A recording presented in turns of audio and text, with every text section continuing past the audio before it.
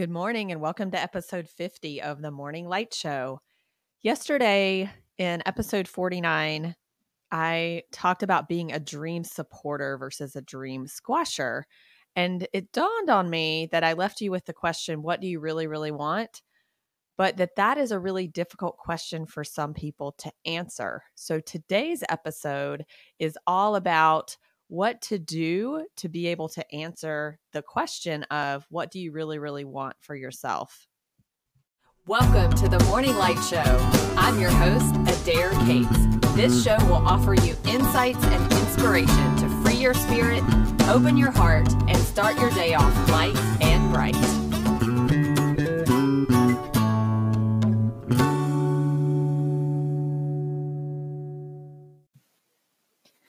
I was having a coaching session recently and talking with a client about creating a 3 to 5 year vision, which is something that I work on with my clients quite often. And when I asked her the question, what do you really, really want? I could tell from the look on her face on the video conference that she got pretty overwhelmed. And that is actually completely normal. So if you're one of those people who, when you think about the question, what do I really, really want? You kind of freak out a little bit on the inside. That's perfectly okay. There's actually a neuroscientific reason why you freak out. It's because the brain, you're asking the question to the brain that it's really hard for it to answer. So our brains like to be able to see pictures of what it is that we're asking and answering. And so when you ask that question and you don't have an answer, you literally go to a place of blank. I don't know. And brain kind of freaks out a little bit. And that is because it is a tough question to answer and it requires more resources. So especially if you're tired or hungry or have been overthinking something for a while, or with this particular client, we had been processing a lot of different things. And so it can feel overwhelming to answer that question. And so instead, a better way to answer that question is when you have time for quiet reflection, or you can just kind of ask yourself maybe when you're driving or when you're taking a shower, which if you remember in past episodes, we've talked about that's the best time to have insights because your limbic center of your brain or the emotional center of your brain is quiet and it allows your prefrontal cortex brain to get online much more easily. Answering that question is tough. So give yourself the time and space to do that. And then I'm going to give you guys some other strategies today to help you answer that question more easily and more in flow. So we've already learned it's a big piece of it is the state that your brain is in. So make sure that your limbic system is inactive. In other words, you don't want to be in a time of high emotion and answer this question. You want to be more in quiet reflection. You want to make sure that you've been well fed and that you're not too tired.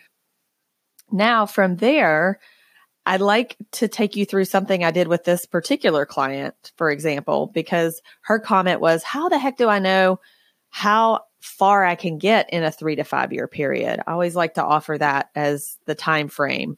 10 years is probably too long. It's hard to imagine 10 years from now, but 3 to 5 years, we can wrap our head around a little bit more easily. A great way to do that is to look back 3 to 5 years and gauge how much you've been able to achieve and how much is different in your life and how much you've changed over that 3 to 5 year period. And that will likely inspire you with some energy to say, oh my gosh, wow, I did accomplish a lot over the last 3 to 5 years. And you can even sit and make a list of some of the things that you've achieved and accomplished. A good way to do this is to go back and look at your calendar or look at your Facebook page with your photos or your Instagram account and just reflect on how far you've come. We so rarely do that, especially if you're an achiever. You're always looking forward. You're always looking to that next thing. And we forget that we need to every once in a while build ourselves up and celebrate how far we've come over the last few years. It's Tony Robbins that says that we tend to overestimate what we can achieve in 1 year and underestimate what we can achieve in 10 years. Think about that because I believe that's true. Sometimes we set ourselves up with these really high goals and expectations for 12 months out, but we probably really don't have a clue as to how far we can go in 10 years. Something else for you to think about as you're answering the question, what do I really, really want? If you don't know what the specific details are, that's perfectly okay. Think about how you want to feel. What is the emotion that you want to be most present in your life in 3 to 5 years? Is it joy? Is it gratitude? Is it abundance? Or maybe it's a combination of all of those things. And really allow yourself to get in that feeling space. I did an activity recently at a workshop that I led where I asked a group of women to think about how they want to feel and put that in a bubble in the middle. And then from there to draw out lines and put bubbles all around with different ways that they can feel that now. And so for me, I put in the middle joy, because that's an emotion that I always strive to feel. And then I came up with some very specific actions that I can take, some things that I can do that help me to feel joy. So one of the things I said was, getting my nails done, or walking through Anthropologie, or pushing my girls on the swings at the park. So all of those activities bring me joy and help me access the emotion of what I want to feel in my future, which actually draws me closer to that future, and it will open up my mind for new ideas on how I can feel that in the future. So that's a really powerful way to start. If you don't know what you want, it's okay. Think about how you want to feel in the future. The other thing I would recommend is just give yourself time to daydream. Be like a child. Imagine the what ifs. Oh my goodness. What if I could live abroad for a year? What if I could live in this neighborhood in a house like this? What if I could work here? And just start daydreaming, pondering, reflecting. You can do that actively throughout your day as you're going through your day, driving through different places in your town or in your city, encountering different people, seeing different people. Maybe you see somebody who's wearing beautiful clothes that you would love to dress like that person. Just daydream a little bit. Go through all that in your head of what if this, what if I could be like this? What if I could live here? Live in the daydream a little bit. We did this all the time as kids, and we tend to lose touch with that as we get older. And when we daydream again, it helps us connect with not just the future part of ourselves, but with our inner child as well. I highly recommend a book by Danielle Laporte if you're struggling with this, called The Desire Map. And I believe it has a journal that goes with it as well, because it focuses on more of that emotion side and the daydream and the what if, instead of the very specific, concrete, you got to have it all laid out and got to have it all clear goals. And I struggle with that sometimes, because I do help a lot of people with setting goals.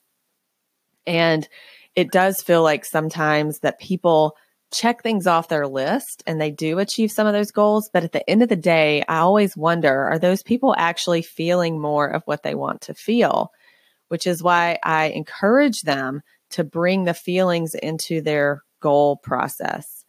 Check out The Desire Map by Danielle Laporte if this is something you want to explore a little bit more. And of course, I can hardly let an episode pass without talking about gratitude.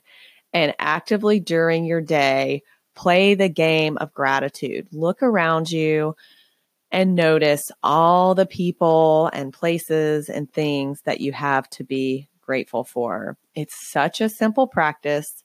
However, most of us spend so much of our time focused on what we're going to be doing next, what's not working in our life, the frustration that we're feeling about somebody not being exactly like we want them to be in the moment, that we miss out on these opportunities for gratitude. Make it an active practice. It's not an attitude of gratitude. It is a literal practice where you're looking around you and saying things like, oh my gosh, I'm so grateful that the weather is so beautiful. I love this fall temperature. I'm so grateful that we have grass under our feet. I'm so grateful for my home and where we live. I'm so grateful for my family. And take it down to really silly, specific things like, I'm so grateful for the creamer that I put in my coffee, or I love pumpkin spice latte. That's one thing I love at this time of year. And just actively all day long, notice gratitude and notice abundance. Again, I know what happens for me and for a lot of people is you're like, oh, gratitude, that's great, but it seems too simple. It really is just that simple. And if you'll go back to the Gratitude 3.0 episode that I talked about, if you're not feeling so good, you can just say, I wish I was grateful for this. Or you can just generally say, another practice is just generally say, may all beings be grateful. This is from my teacher, Matt Kahn.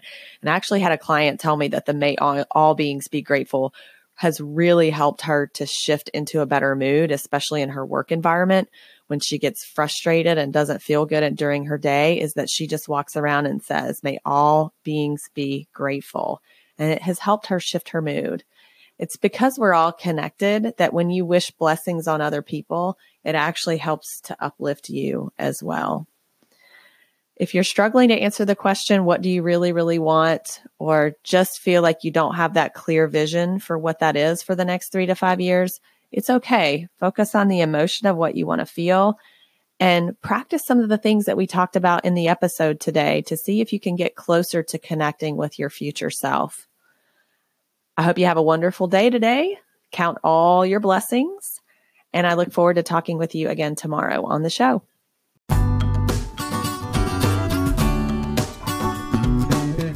A wrap for this episode of the Morning Light Show. If you enjoyed today's show, please subscribe and share with your loved ones. And for more insights and inspiration, check out my website at firstleadyou.com. Thanks again for listening, and I'll catch you next time.